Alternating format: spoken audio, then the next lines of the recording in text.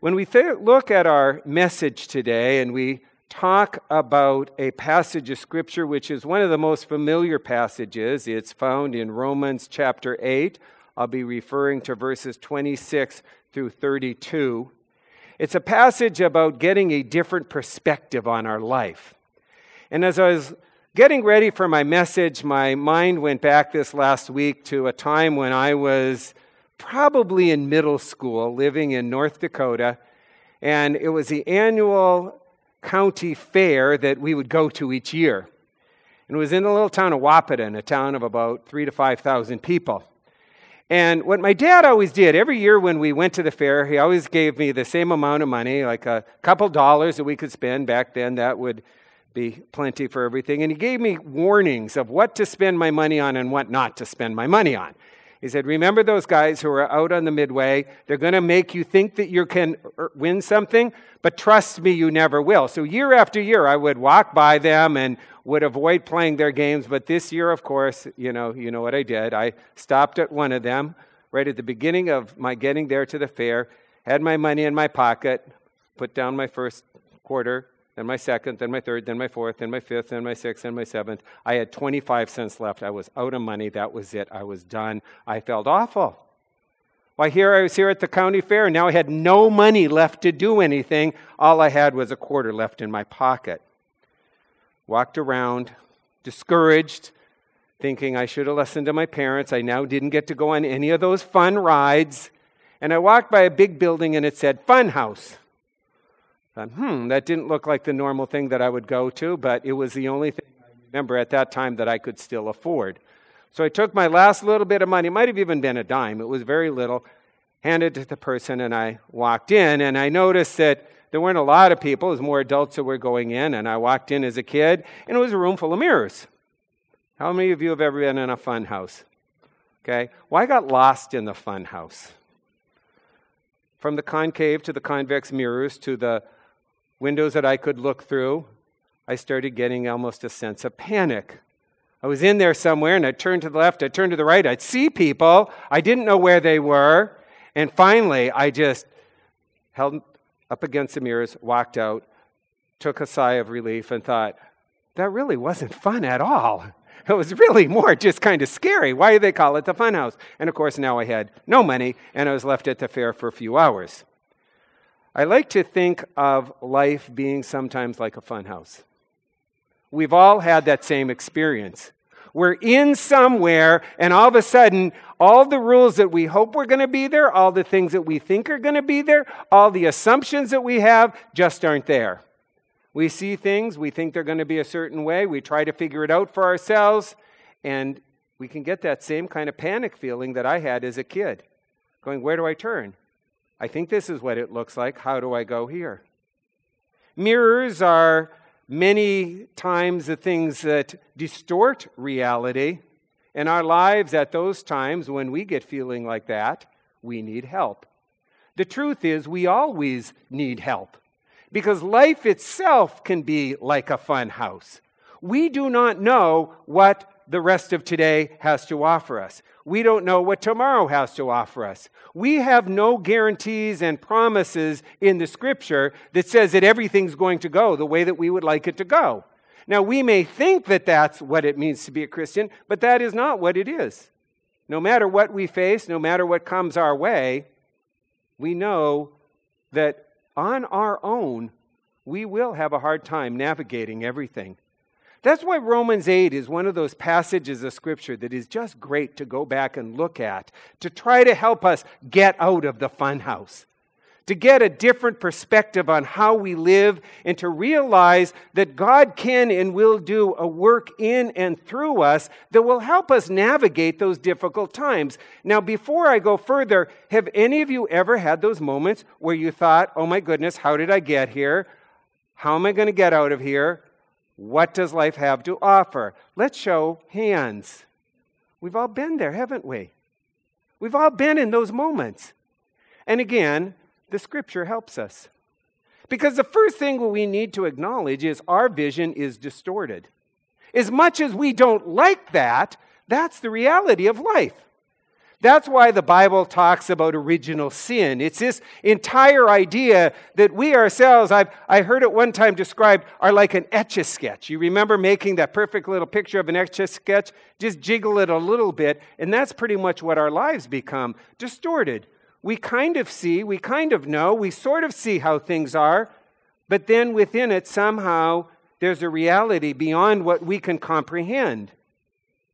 So once we realize our lives are distorted and our vision isn't accurate, we hear passages like Romans 8:26.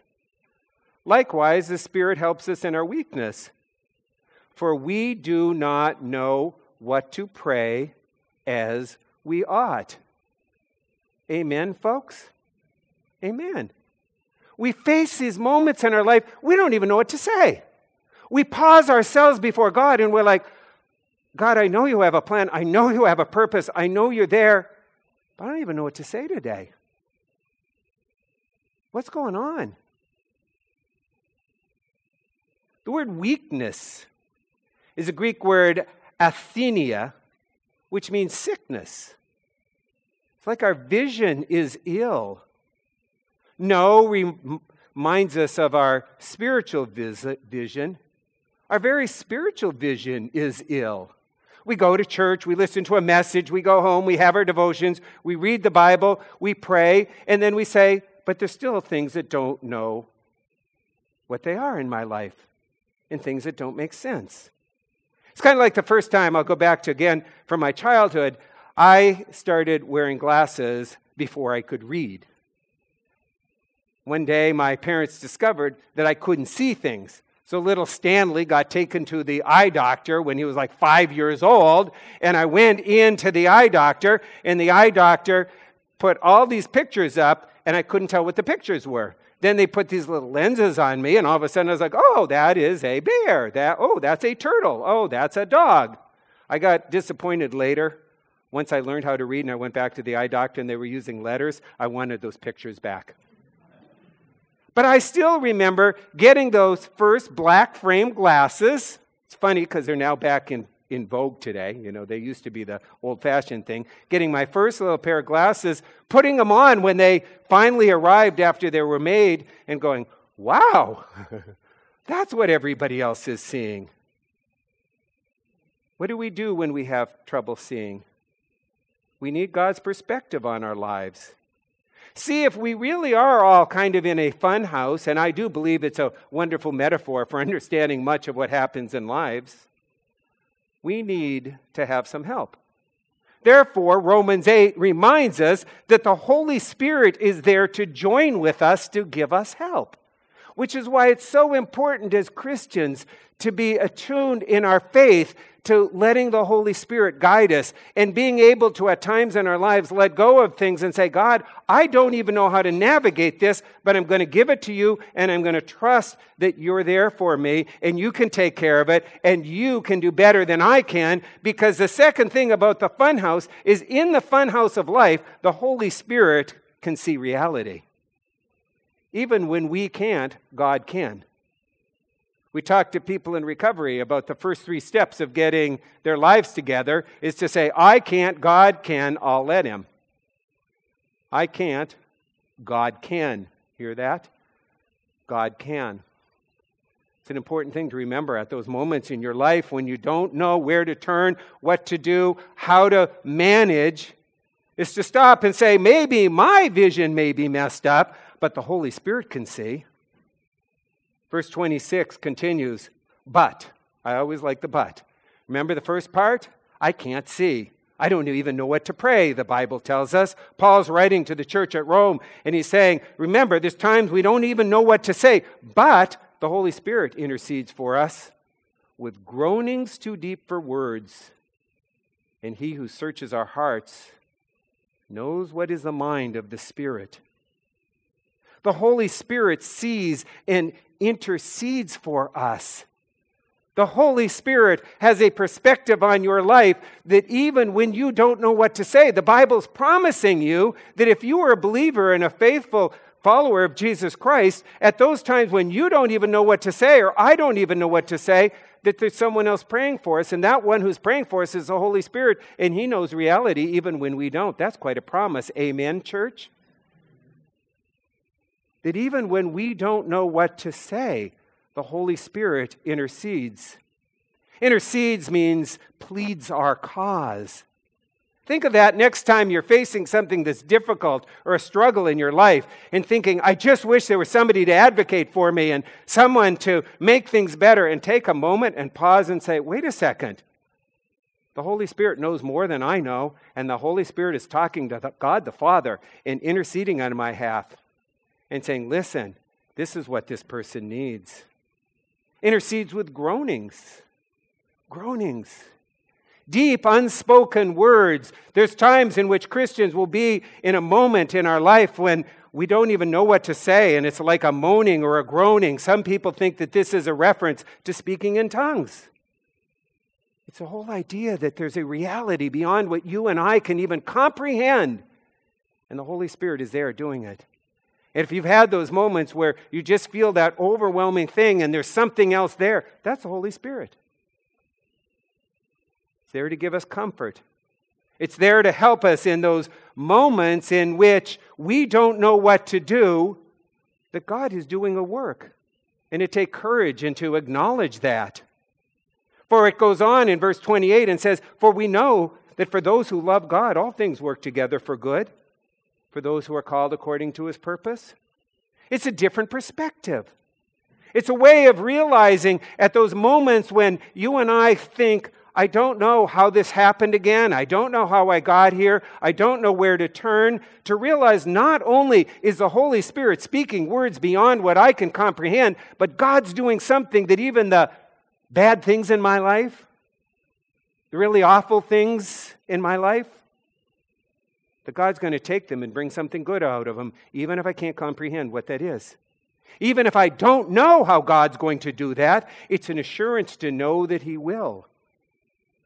You know, this is one of the great promises of the Bible. That at those moments in our life when things seem all askew and the Holy Spirit understands and I don't, and He's pleading before God the Father, and all I can do is groan and wonder what's going on, that the promise is there that God's going to bring something good out of those moments. Amen. At those moments when you don't know, how can this get any worse? God says, oh no, even the worst of what's going to happen, I'm going to use to make something great. It's a promise that comes out of the Old Testament from when Joseph gets sold into Egypt. And his brothers, remember the story? 11 brothers take him and they put him in a well and they finally sell him as a slave to the Egyptians. And eventually they go and they tell their father that Joseph is dead. All the while Joseph is rising in the ranks in this country in which he's been sold into slavery. But then he gets thrown into prison. But then he comes out of prison. And eventually, as the story ends at the end of the book of Genesis, Joseph is now the second most important person in Egypt. And these brothers who sold him into slavery have to come in and have to plead before him and have to realize that they go before their brother who they had gotten rid of and tried to almost kill. And now he has their destiny. And they're sitting there shaking in their boots going, oh my goodness, what's going to happen? He certainly is going to be out for revenge. And Joseph looks at them and says, no, not at all. You intended this to hurt me. You intended this for harm. You did some bad things, but God turned it for good. Look where I am now. I'm the second most powerful man in Egypt, and I'm in the place where I get to save my family's life, and I get to provide food for you. Hear the point? Hear the point? We look at stuff and see it messed up. We look at things and it doesn't make sense. We look at things and only know that the Holy Spirit's out there pleading and praying for us. But in this funhouse, God sees a reality beyond what we can see, and God's doing something great, even with the bad stuff in our lives. Our vision is distorted. In the funhouse, the Holy Spirit can see reality. So what can we do? Look to Christ. Look at Christ. Look at your Savior and who Jesus is. Don't just come to church and look at the cross. It's certainly important to do it then, but throughout your day, throughout your week, when things are difficult, take a moment and look to the cross and think about who Jesus is. Because the text finally says, remember, what can we say about these things? If God is for us, who can be against us anyhow? For he who did not spare his own son, but gave him up for us all, how will he not also with him graciously give us all things? Seeing what Christ did for you and for me gives us clarity. For God loves you so much. God loves you so much that if you were the only person on this planet who ever did anything wrong, he would have given his son to die for you personally, to forgive you, and to take care of you. The word that's used here is the word grace. It's the idea that God shows favor to us. God not only takes the tough times in our life and allows us to realize there's a reality beyond it, not only helps us realize that the Holy Spirit sees what we can't see, but he showers grace upon us. He goes beyond anything we could imagine. The very one who gave his son for you also intends everything for your benefit, for our good. It got me thinking of the last thing about my story. Remember little Stanley who ran out of money at the fair? I ended up in the fun house. I came out and now I was penniless. A destitute middle schooler walking aimlessly through the streets of a fair in Wahpeton, North Dakota, until I ran into my dad. I probably burst into tears, but I do remember saying to him, I didn't listen to you, Daddy. I wasted all my money, and I feel really awful because the fair only comes to town once a year. And my dad had grace, just like God has on us. And to this day, I remember my father opening his wallet, taking out the exact same amount of money he gave to me before, saying, I am really glad you learned your lesson. Now go enjoy yourself today at the fair. That's what God does for us, folks. Message of today. That when we look at things from our perspective, it maybe is all messed up. We may think it's crazy and distorted and we're in a fun house and it doesn't make sense, but our Heavenly Father loves us abundantly. And the Holy Spirit can see to navigate, and He's praying for us, and He's advocating for us, and He's giving us a different perspective. And now at those moments when we are discouraged and distraught and wondering, where do we turn? We have a Heavenly Father who is far more gracious than even my father was, and my father was very gracious to his children. Who says, you're loved, you're forgiven. You not only have a new opportunity, but here's a gift for you to live your life. I invite you as we close our service today to bow your heads with me. If you'd like to have prayer for something that's going on in your life, Alona and I are going to be here in the front of the church. There are times in our life when we don't know what to do to navigate the things that we have to face. And if that's where you are today and you'd like somebody to pray for you to say, I feel like I'm in a place where I just don't understand what's going on, then we invite you to come forward for prayer.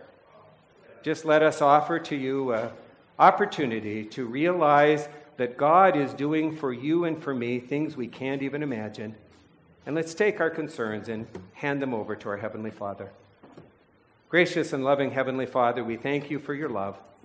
We thank you that at those times when our lives can feel so twisted and distorted, that we can still turn to you and trust in you. If there are things in our lives this morning that we bring that make no sense, help them be given to you. Help us know that your Spirit is praying with groans too deep for us to even comprehend. And help us realize today that you have a plan to graciously take even the worst stuff that we faced in our lives and use it to bring about good, to not only help us, but to allow our lives to help others. In Christ's name we pray. Amen.